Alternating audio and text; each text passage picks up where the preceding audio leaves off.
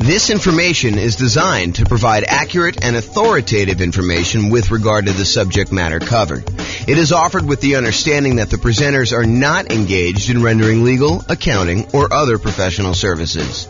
If legal advice or other expert advice is required, the services of a competent professional should be sought. Welcome to the Torrance Real Estate Investing and Real Estate Financial Planning Podcast. Learn all about investing in real estate in Torrance, California, with a combination of real estate financial planning and modeling with city-specific numbers, plus syndicated, more generalized recordings of live and pre-recorded real estate investing classes, not all of them specific to Torrance. Be sure to stay tuned after the podcast for a message from our sponsors. Well, hello and welcome, everyone. I am James Orr, and today we've got a very special class. It is the impact of rapidly rising interest rates on real estate investors. It's going to be a new format for us. I'm trying a little shorter episodes to see how that goes. So hopefully you like the new format. So here's the backstory. I'm recording this in October of 2022, and what we're seeing right now is unprecedented rising interest rates. So I've got this really cool new infographic that Visual Capitalist put out, and I'm going to go over that. And then I'm going to talk about how the rising interest rates impacts real estate investors. You know, I covered this idea before in the Real Estate Investor Shocks class way back in August. It was one of the reasons that class exists. Had a client who was under contract to buy a new construction property. And while they were under contract to buy the new construction property, interest rates rose considerably. And it really changed how that property looked for them because they were unable to lock it in. Usually when you're buying new construction, it's harder to lock in interest rate unless you do some type of extended lock period, or the builder's got some type of extended lock period or some pre-established rate. But if you're trying to do it with a traditional mortgage broker, a lot of times it's more expensive to lock more than 60 days in advance. So they were floating their rate thinking, rates, might go back down a little bit between while they're having the house built and when they're actually going to close. And just the opposite happened. Rates jumped up very significantly while they were under contract to buy the property, almost to the point where they did not want to buy. And so I did a whole class on that type of shock and a lot of other shocks. And that's the Real Estate Investor Shocks class. That was back in August. You can go find that on the podcast. So we've seen interest rates going up at a rate that is unprecedented, and I'll show you some graphics about that here in a second. And one of the things that the question is does this impact real estate investors, and how does it impact them? And so we're going to start a conversation about that. I think this is much more than a single episode topic. I think that we're going to talk about what happens to real estate investors as interest rates rise as part of a theme moving forward. And so there'll be a bunch of other kind of classes and modeling and discussions on that topic, but this is kind of just us getting started. So, all right. So the chart that I have from Visual Capitalist goes over what's called the federal funds rates. It's basically what the banks use in order to loan money to each other overnight. So it's not mortgage interest rates that we're showing specifically, although the federal funds rates is very closely related in many ways to what a mortgage interest rate would be. It's not the exact same number, but if the federal funds rates go up, then it tends to increase mortgage interest rates as well. And if the federal funds rates go down, then that tends to impact mortgage interest rates too. And so what the Fed does, it actually it sets these rates, which is what banks charge each other to loan money overnight. And therefore, that impacts what the actual mortgage rates. So the Fed is actually impacting mortgage rates, but indirectly. So let's take a look at what the numbers are.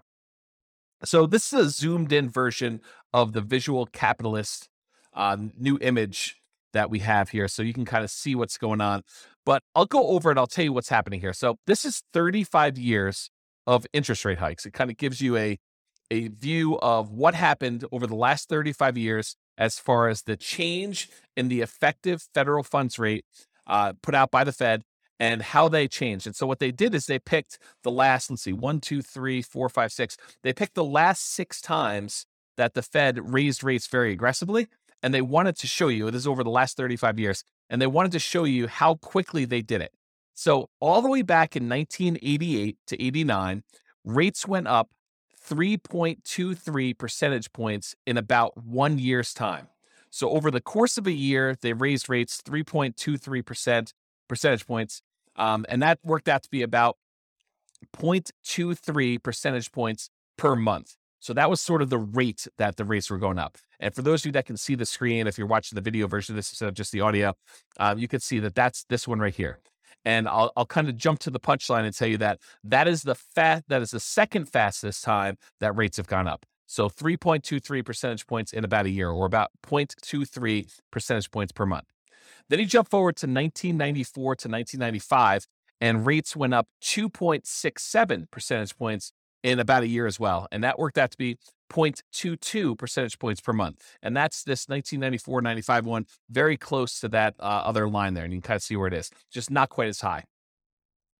And then in 1999 to 2000, rates went up 1.51 percentage points over 11 months. So a pretty big increase, but over a slightly shorter period of time. That's about 0.14 percentage points per month. And so that is the 1999 to 2001. That's this little blue line if you're looking at the video right there. And then the 2004 to 2006 period, rates rose about 3.96 percentage points over about 2 years. And so that was 0.17 percentage points per month. And that one is right here, 2004, 2006. So that's the largest increase we have on this particular chart, but it was over a longer period of time. So the steepness of it, the rate of change of it, is not quite as dramatic. And so that's right here, that one. And then in 2015 to 2018, this is, remember, after the global financial crisis, rates went up slowly and over a long period of time, about 2.03 percentage points over 3 years. So it took them 3 years, 2015 to 2018, to kind of have these rates go up. And it went up about a little over 2 points during that time. So that was about 0.06 percentage points per month. Now, we're in 2022, and over the last 6 months, we've seen an increase in rates of 2.36 percentage points. So as far as like magnitude goes, it's definitely not the biggest increase we've ever seen. In fact, we've seen 1, 2, 3. We've seen 3 other periods in the last 35 years of history where rates have gone up more than this. Okay, so it's not just a order of magnitude problem that we're seeing that. But what we are seeing is the time period, the amount of time it took to increase that much is a new record. It's faster than any other time in history. And so we saw a 2.36 percentage point increase in 2022 over 6 months, which is 0.4 percentage points per month. So what I did is I took the kind of rate, how many percentage points it was going up per month, and I plotted them on a separate chart just so you could see the order of magnitude. So 1988 to 89, it was 0.23. 1994 to 95, it was 0.22, just a little smaller than the 1981 one. 1999 to 2000, that was 0.14. 2004 to 2006, that was sort of like before the financial crisis, that was 0.17. And then in 2015 to 2018, it was 0.06. And these numbers, again, are the percentage points change per month during these massive increases. So it had to be a massive increase. And then we figured out how long that increase took to happen from its kind of trough to peak. And then we look at how, what the rate of change is per month to find out like how severe it is. And then if you look at 2022, it's 0.4. So it's almost, not quite, but it's almost twice as much as the next 2 highest ones, 0.23 and 0.22. We're talking about 0.4. So what's been dramatic about this particular period of time is how quickly the rates have gone up. And it's not that the rates, it's not that we're seeing the highest change in rates. That happened elsewhere. That was not our current time so far. And we may see an increase in rates from here, but it is the fastest we've seen this amount of change. And so we'll have to see kind of what happens. In that class, when I did the real estate investor shocks, I did talk about just having some historical perspective. I think there's a tendency, this is my hypothesis, right? I don't pretend to know everything, but this is my hypothesis about what I think is happening with people. I think a lot of people have short memories about what has happened in the past. We get used to this idea that mortgage interest rates are at, 3%, 3.5%, 2.5%, whatever it is that you were able to get in the last, 3 or 4 or 5 years. When we've seen, this is a chart showing historical interest rates, it's like over here down in this really low section. So whatever you were able to get for that. And I think what happens is people think, that's normal. I should be able to get a 3% mortgage or a 4% mortgage or, maybe even a 5% mortgage. That seems like a reasonable number. But what I think some people, I would even argue maybe most people don't realize that historically that's really low. Like if you see these numbers here, like the 2-3%, that's exceptionally low, going all the way back to when this is the Federal Reserve. Freddie Mac source is the website that was from the Fred. I think it's the St. Louis Federal Reserve. But anyway, it shows the sources from Freddie Mac data. It goes all the way back to, this looks like maybe 1970, 71, sometime around there. But 1971, it was 7.5%. And this is actually mortgage interest rates now, not the federal funds rate. But back in 1971 or so, interest rates were 7.5, higher than they are today. And from there, 1971 through probably whatever this is, mid 80s or so, interest rates actually went up largely to the high of almost, 18, 19%, whatever that number actually is. It's definitely over 17.5, it's probably over 18.5. So interest rates went up pretty significantly during that period.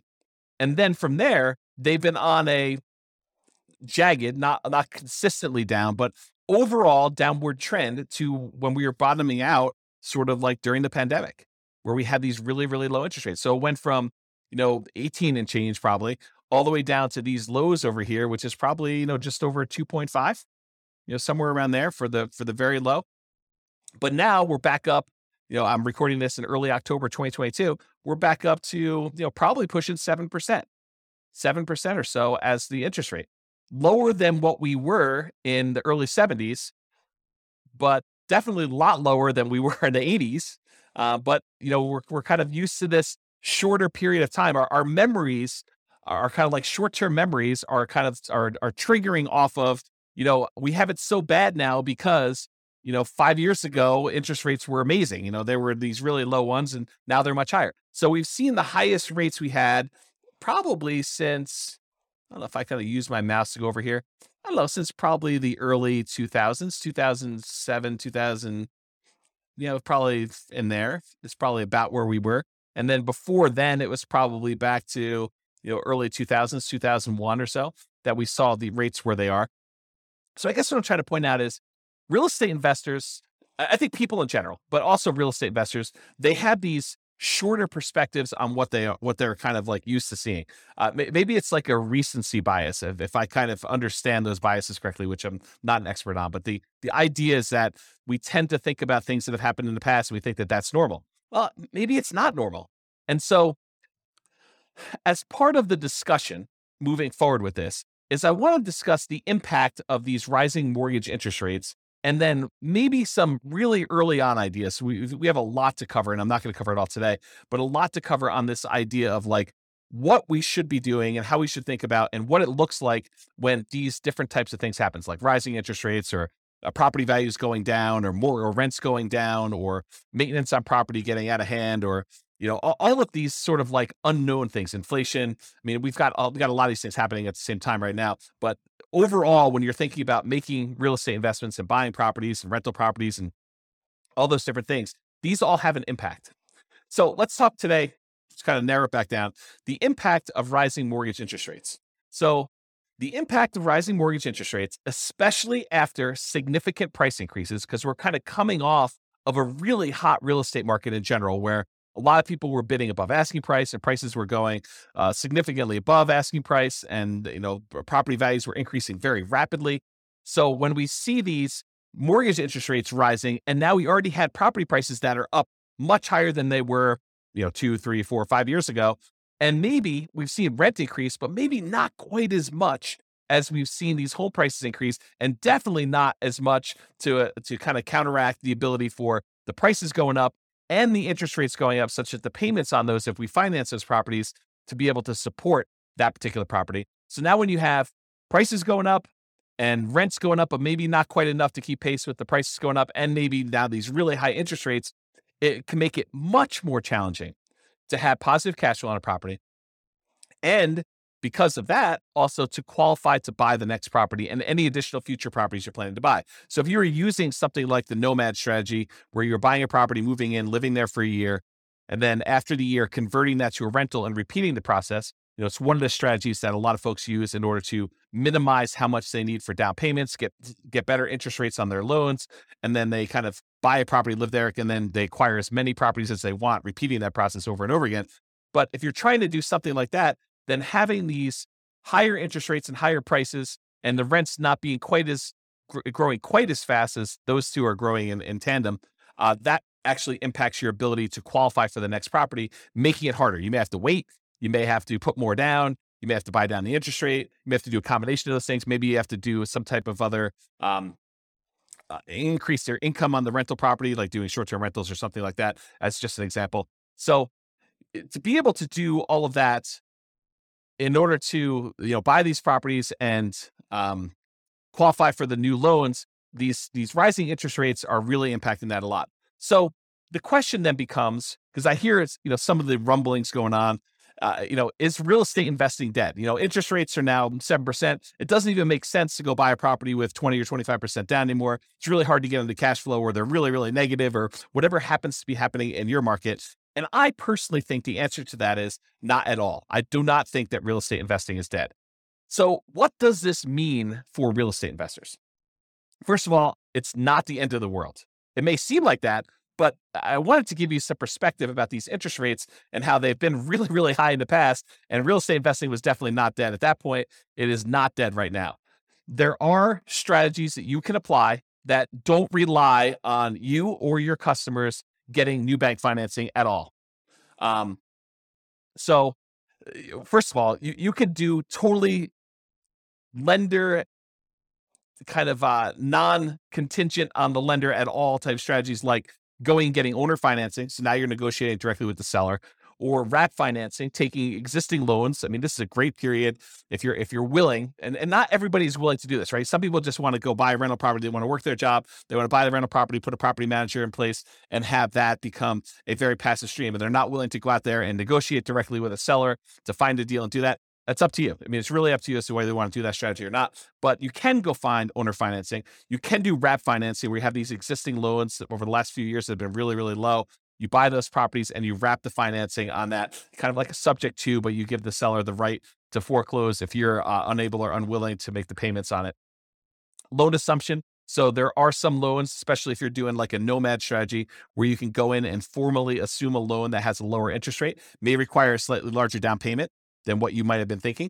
But that's definitely a strategy where now you can take over a really good interest rate loan on a property that is, 3%, 3.5%, 2%, things like that.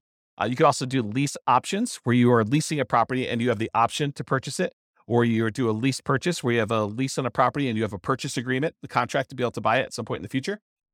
So those don't require outside financing. Agreement for deed, where you have an agreement with the seller that you're going to make monthly payments, and at the end, they're going to provide you the deed to the property if you do all that. And then buying properties subject to the existing financing, where you leave the existing seller's loan in place. The seller deeds you the property, so you are now the owner of the property, and you start making payments on an underlying loan, as an example. So those are strategies that do not rely on you or your customers specifically getting new bank financing. Now, a lot of these strategies do rely on your customers eventually getting loans and cashing you out. For example, a very common lease type strategy is you do a lease option, you acquire a property, a lease option, or subject to, or wrap financing, and then you immediately offer it to a tenant buyer with a lease and an option to buy it from you. And in that case, you are eventually relying on your lease option tenant buyer going and getting a loan from a bank and cashing you out in the property, if that is your model to do that. But there are versions of this strategy where you agree with the seller upfront that you plan on lease optioning the property and that you do not intend to lease option exit it. You're going to hold on to it long term. And so you have to negotiate a much longer lease to do something like that. So those are some examples of things that you can do that don't rely on you getting financing right now. And who knows what the future, right? I mean, I could try to make predictions and say, I think interest rates are going to go up, or they're going to go down, or they're going to go back down to 3% or 2%, or they're going to go up to 8% or 15%. I could try to make predictions, but I don't know what's going to happen. I think a lot of really smart people don't know for sure what's going to happen. I think there are some people that were a little bit surprised to see the rates do what they did, last month or two. We don't know what's going to happen in the short term. We don't know what's going to happen in the long term. I think overall, my best guess is that rates will go up and down.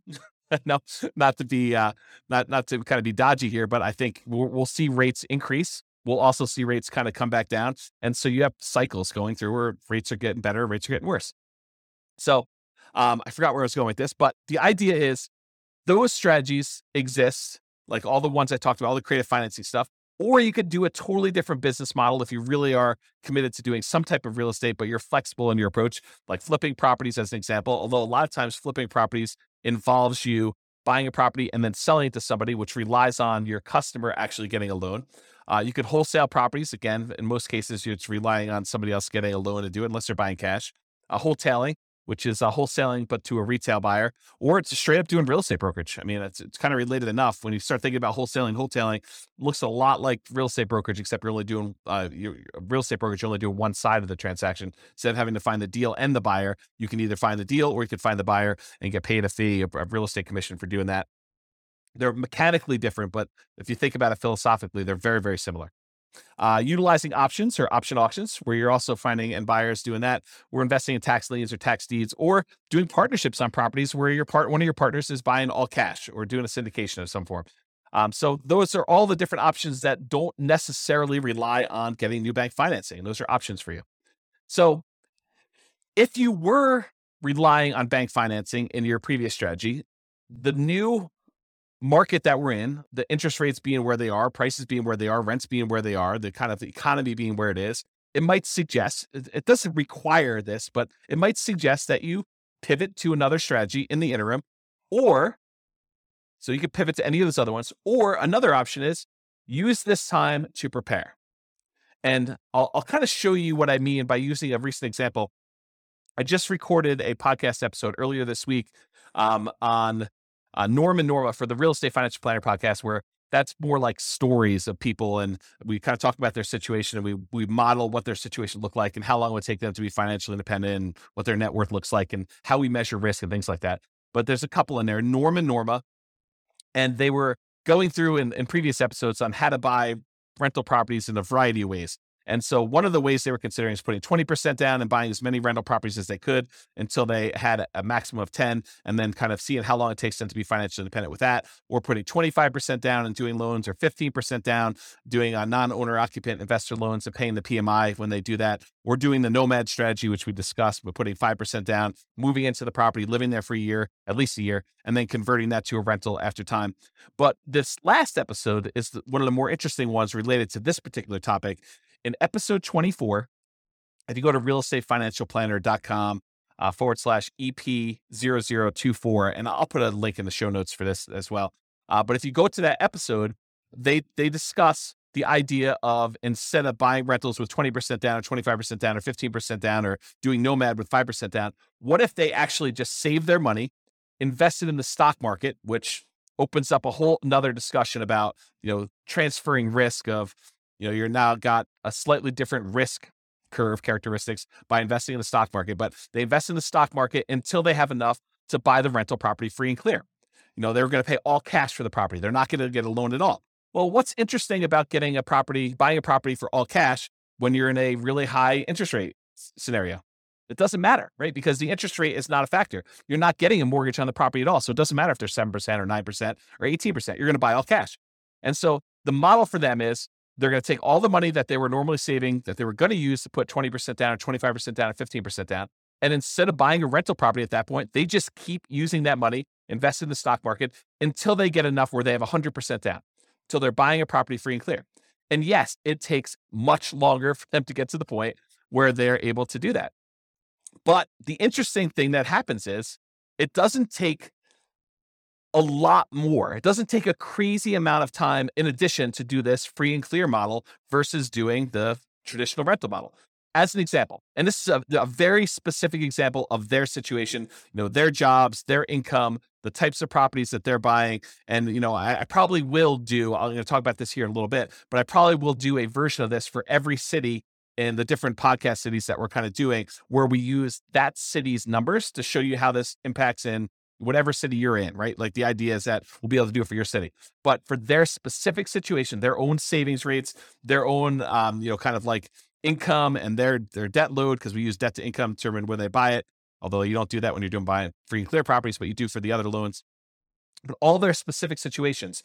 In that particular case, it takes them, when they're buying 20% down payment rentals, it takes them 31.17 years. So just over 31 years to be financially independent, where the income from the rentals and any other money that they have invest in the stock market using a safe withdrawal rate, but a combination of cash flow after all expenses and the money that they have in the stock market, that combined is enough to support them with their minimum income that they need for retirement. And we do adjust for inflation and do all the math right. So you can go listen to the episode to get all the details. But the short version is it's about 31 years if they put 20% down.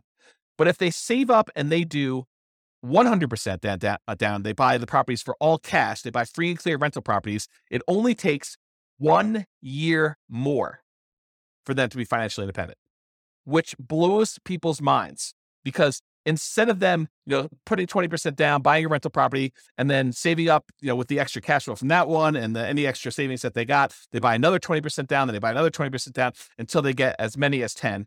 Sometimes it doesn't even get to 10 before they're financially independent. But if they do that model versus they save up until they have 100% down to buy a rental property, then they buy that rental property. And these are identical properties. I didn't change the property type at all.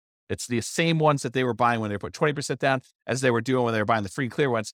But if they go and they do that and they put 100% down, it only takes them 1 year more. It's 32.17 years versus 31.17, which is crazy. So imagine for a minute, you're getting all stressed out because interest rates are up and your investing model is harder to do. You're like, I don't know, I can't make these numbers work. I can't buy a property that's got positive cash flow. Do you think that saying, okay, the market's kind of giving me a sign that maybe I should just pause for a second here, catch my breath, see what's going to happen here. If you've got properties, great. Those are awesome. They're performing well. You've got great loans on them. Whatever your situation is, that's awesome because those kind of get to accumulate. But for now, I'm just going to hoard money. I'm just going to kind of save, put it in a pile, maybe invest in CDs or savings accounts or stock market or whatever you think is appropriate for you and for saving that money. But you kind of let that money grow, knowing that either one of two things is going to happen. Either the interest rates are going to get much better and you're going to find a deal that makes sense, or interest rates don't even have to be better. You just find a deal that makes sense for you to do. Someone offers you owner financing in the MLS or something easy that makes sense for you to invest in. Or you get to the point where you have enough money where you could buy it cash and the financing no longer matters. And if you think to yourself, I think a lot of folks would think, I have to do this. I have to go put 20% down. I have to move really, really quickly because, trying to save up for, buying the first property with free and clear, it might take me 20 years to do that. Yes, it does. It takes forever for them to save up and do 100% down. But when they do, the cash flow from that free and clear property makes up a significant amount of the amount that they need to be financially independent, such that they don't need that many properties in order to hit that number to do that minimum amount they need. So I guess what I'm saying is it takes a year longer to do the one where you're doing 20% versus buying free and clear. If they had put 25% down instead of 20%, it takes 28.5 years. So a little bit faster, whatever that is, 4 years, 3.5 years faster. How's my math? 1.5 and 1.17. So what is that? 2.7, something like that. I don't know it's hard to do math on the fly here. But basically, it's a few years faster for you to go put 25% down than it is for you to save up 20% down, which is counterintuitive for a lot of folks. They're like, oh, I think it would be better to do them faster, to buy them quicker. Nope, not in this case. So it's a little faster to do that. So that's whatever that is, 4 years faster than saving up and doing free and clear properties, but it's 4 years on the scale of 30. So it's, percentage-wise, it's maybe 10%-ish. 15%, somewhere around there. It's hard to do math on the fly, but that idea. If you put 15% down, it's actually slower. It takes you longer to get to financial independence if you put 15% down and pay PMI than if you go and you save up your money and buy your properties all cash. Craziness. So that takes 33.42 years. And if you do the nomad strategy where you buy a property as an owner occupant with 5% down, you move in, you live there for at least a year, That's a requirement of the lender in order for you not to be committing loan fraud. So you have to agree to do what the lender says. And the lender says for you to get an owner occupant property, you need to occupy the property for at least a full year. So you buy the property for at least a full year, you live there. And then once you buy the next property, you convert that old one to a rental, you keep it, you'll convert it to a rental, and you buy the next one 5% down, you move in, you repeat this process until you have up to 10 properties in this case, but as many as you want in reality. And that takes 26.33 years. So a little more than 26 years to do that. So that's like, whatever that is, 6 years faster than doing the free and clear model where you pay 100% cash for your properties. I don't know. That's kind of interesting. So is real estate investing dead? Not really. I mean, even if you decided to forego it, like loans at all, and saved up and bought, free and clear properties, I think it's completely reasonable for you to do that. Okay. So in a similar class to this discussion before, I've taught a class. Sorry, I had to grab a beverage there. So previously, this is probably about, it's probably about a year and a half ago now. I taught a class called Is Nomad Dead? It was a class for nomads that had been buying properties every year or so. And they were wondering, hey, James, the real estate market's going crazy. The property prices, they're going up so much, and interest rates were getting up a little bit higher, not like what they are today, but they had gone up a little bit. So they're like, hey, I can't quite get the deals I was getting, but prices are way up. And there's bidding wars on properties where, they were having to waive things in order to get their offers accepted that you probably shouldn't be waiving in general, like, appraisals and inspections and, all those things that you might want to keep in most of your offers if you can. I mean, they were in a market where they had to do that to be competitive, but in the ideal world, you'd want to keep those. So they had these bidding wars going on, and the inventory was really, really small. So they had a very limited selection of properties available. So you had all these different factors going on. People were asking me, the strategy that you've been teaching for a while and that you've written that book on, like what has happened? Is this concept no longer valid? Is it dead? And I think this is, as part of a bigger picture, this is part of the challenge I have with real estate investing books in general. You'll go read a real estate investing book, and by the time it gets published in print, a lot of the ideas in there, they're dated, or the person is writing about a strategy that they've been doing for the last 15 years in a market that you're not in, and you're wondering, will this work today in our current interest rate and price and rent ratio kind of environment, and will it work in my market? And I think that's always been the frustrating thing, at least for me. I can only speak for myself. It's been frustrating for me to read a book and wonder, does this strategy work in my market with the current stuff I've got here? And so these people, even though a lot of them were in my market and they read the book, they're reading a book that's 5 years old, and I'm using numbers that they don't seem like they're today's market because they weren't. The prices had gone up so much, and interest rates were different, and the market dynamics were different with the bidding wars and limited selection stuff. So they were wondering, hey, is this nomad thing dead? Is this something I can even do? And so there's kind of like the short version of the 2-hour class, which you can go watch the whole Is Nomad Dead class. It's a pretty in-depth dive into this particular topic. But in that class, we basically determined this. This is kind of like the short version.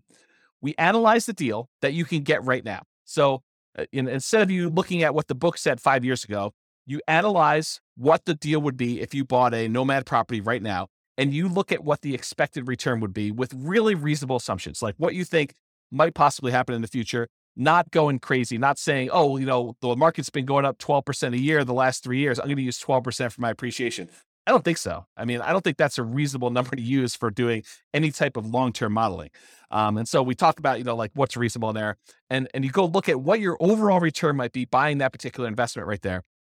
And you should use something like, the world's greatest real estate deal analysis spreadsheet, which you can go download for free. Just go to realestatefinancialplanner.com/spreadsheet, and you could download a copy of that particular spreadsheet where you could do this analysis and you could see the overall return you're getting from your expectations of appreciation, how much the property might go up in value, your cash flow analysis, how much will the property throw off in cash flow? And sometimes that's negative depending on what market you're in, or the debt pay down return, how much debt are you paying down on that property if you have a loan on it each, year or period of time, whatever you're analyzing for. And, the tax benefits of depreciation, how much tax benefits are you receiving by owning that particular rental property and having that? So you have a combination of appreciation, cash flow, debt pay down, and depreciation. And then the final thing it takes into account is also how much you had to invest, and including like the amount of reserves you need to set aside in order to be able to buy that property prudently. Because you don't want to go and say, I just set my last dollar is going to go toward my down payment and closing costs, and you don't have money set aside for reserves. I think that's kind of foolish.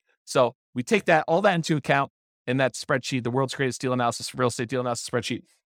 And it shows you your overall expected return, including the drag from your reserves and all that other stuff. And it gives you an idea, and it'll give you a number. It'll say, whatever it is, 25%. And then you go look at it and you say, okay, so I can reasonably expect in the first year or so to do 25%. And overall, the overall return on equity, which is the way you should do it, there's probably a whole nother class and they teach on return on equity, but the overall return on equity tends to decrease over time. It tends to get lower and lower and lower over time until eventually it becomes the unleveraged appreciation rate and the cash flow or the cap rate on the property. So the combination of an unleveraged appreciation rate and cap rate, so you might be seeing, depending on what market you're in or anything, maybe 8%, 3% for appreciation and 5% for cap rate. Each market's a little bit different, but that general idea. So over time, it goes from whatever the high was down to this cap rate plus unleveraged appreciation rate, which might be 8%. I'll definitely do a detailed class on all that stuff. So if you're not following along, awesome, good for you. If you're not following along, just breathe, relax. We will get to all this stuff in other classes. So this idea though, is you go look at the return you're getting on that thing and you say to yourself, okay, I'm getting whatever number it is for you, 25%. And you say to yourself, can I invest in anything else? Can I go find another investment that is going to do better than this 25% or whatever your number is with similar acceptable risk characteristics? And specifically, the risk characteristics have to be like what is acceptable to you. I personally don't think that buying a rental property has the same risk characteristics as buying crypto, some type of cryptocurrency and speculating in the cryptocurrency market. I think they're different risk characteristics. You may think they're the same, and that's up to you. I mean, I'm not going to impose my will on you, but I think they're different. I also think that putting money in a savings account has very different risk characteristics than buying a rental property. I think that savings accounts are less risky than buying a operating rental property business, which is what you're doing. But I do think buying a rental property and buying stock in a operating business are similar in some ways, right? In one way, you're buying stock ownership in a company that is operating. It's an operating business. When you buy a rental property, you're buying an operating business. I mean, you're buying the business that owns the property and rents it out to tenants and has like operating expenses and everything else. So those are similar enough for me, but it's up to you. So the idea though is you look at the return you can get by buying a property right now, doing your analysis in that spreadsheet, seeing the number that you can get and saying, okay, with this particular number, is this something that I can go invest somewhere else and get this return or better? Because I'm not trying to tell you have to go buy rental properties. If you do your numbers and your numbers look really, really bad, and you can go buy something else where you can make 5, 10, 15, 20, 25%, whatever it is, 100% return on your money somewhere else, then you have to go make that decision. And I'm not suggesting you have to go buy the 25% rental property or whatever the number is for you and versus something else. I'm saying you look at it and you decide. You can't go compare it to what you could have made 5 years ago. You can't go read the old Nomad book and say, oh, but James, when you were buying those properties then, you were getting 80% return on your money. Okay, I was getting 80% back then. Today, the numbers are whatever they are, 30%. Does that mean you shouldn't do it because you can't get 80% anymore? I don't think so. I look at that and I say, okay, I'm getting 30% if I do this. Can I do 30? Can I get better than 30% somewhere else? And you make that decision. That's sort of what applies today, right? You go analyze a property, whether it's Nomad or not, you do the same thing. You go analyze a property and you ask yourself, can I do better than this somewhere else? Can I put my money to work in another investment that has similar acceptable risk characteristics to me that I can go invest in that, something else? Yeah. So, or maybe you have to change your investment strategy in order to find one that does have better than that. So instead of doing Nomad, you do fix and flips, or you do short-term rentals, or whatever it is that makes sense for you. And because the market has changed, sometimes you need to change your investing strategy or approach. For example, if you were buying deeply discounted distressed properties during the 2008 kind of like real estate crisis, that type of market doesn't exist today. It's just, that's not what the market that we're in. And it doesn't happen all the time. It's not like if you go read the book in 2010 about people that made a killing in the 2008 real estate market, and you're trying to look to implement that strategy, you're going to be pretty frustrated. It may come back, but it doesn't exist right now. And so maybe you need to change your strategy and you look at what's the best thing I could do with the resources and the opportunities I have right now. And I'll add one other thing. So in that class, I kind of went over this framework of do the analysis, look at your deal and decide, can I beat this? Can I do better investing in something else? And you decide to do that. But now I'll say another option, which I don't think I mentioned in there. I haven't listened to that class in a while, but I'll add one additional thing, and that is you can wait. And I think the confidence in waiting comes from that last slide where I showed you it doesn't take that much longer if you decide to go to the free and clear model and forego all this financing altogether. There are some strategies that are much faster than that, but if you're thinking I'm going to do 20% down versus I'm going to do this free and clear model, I think even if you had to wait 20 years to build up enough down payment to buy a property free and clear, which I don't think it's going to be that long, but I think it's prudent for you to wait on the sideline. I don't think it's unreasonable for you to say, I'm just going to hold my money. Maybe I want it in the stock market. Maybe I don't. Maybe I want it in crypto. Maybe I don't. Maybe I want it in savings. Maybe I don't. Maybe I want it in something else. Whatever you decide to hold your money in, but you can hold it and just accumulate money with savings, keep whatever investments you have, if that makes sense for you, and you can decide to wait for that. So that's what I'll say about that for now. Okay. So I think I hinted at this earlier, and it's kind of come up a couple times for me, but my favorite part of real estate investing books and kind of like podcasts or whatever else, audios about things is kind of the analysis part. Hearing about someone say, I bought this property, then I bought this property, then I bought this property. And, it took me X amount of time in order to accumulate enough where I was financially independent. And like that part of the book or that part of the story, or like hearing, a property that I own to kind of increase in value and it finally went to this and my cash flow on it is this, like those are the exciting, juicy parts for me personally. And I'm sure everyone else has got their own little thing, but once you get a certain basic level of understanding of how real estate investing works, you understand mechanically how to do it. Maybe you bought a property or two or three and you kind of got the basics down. Yeah, you pick up little tips here and there, but I think the part that I'm most excited about is the number side. I don't know, maybe I'm weird that way. But anyway, the challenge I have with the numbers is, number one, they were never for my market. I can't recall reading a book where when I was reading the book, it was for a market that I lived in. It's just never worked out that way. Either the prices were, really, really expensive stuff, or, they were buying really deeply distressed properties, or, it's like all these different types of markets where it wasn't what I had there. And as soon as they published it, it was out of date. And a lot of times it was out of date before they published it because they're writing about a strategy that they've been implementing for 15 years. And those 15 years are very different than what our market is today. And so they were never for my market. They were almost instantly out of date. And so what I plan to do is I will plan to solve that problem for folks by doing city-specific podcasts. That's why there's all these different city-specific podcasts. The content is largely the same, except all the analysis that I do is city-specific. So no matter what city you're in, we will do analysis using your property prices, your rents, your taxes, your insurance, like all those numbers that are specific to your city. We will use those to do our modeling. So if we say someone's going to do Nomad, we'll do Nomad for your city. If someone's going to put 20% down, we'll do 20% down for your city, and we'll try to change the assumptions to be whatever they are for you.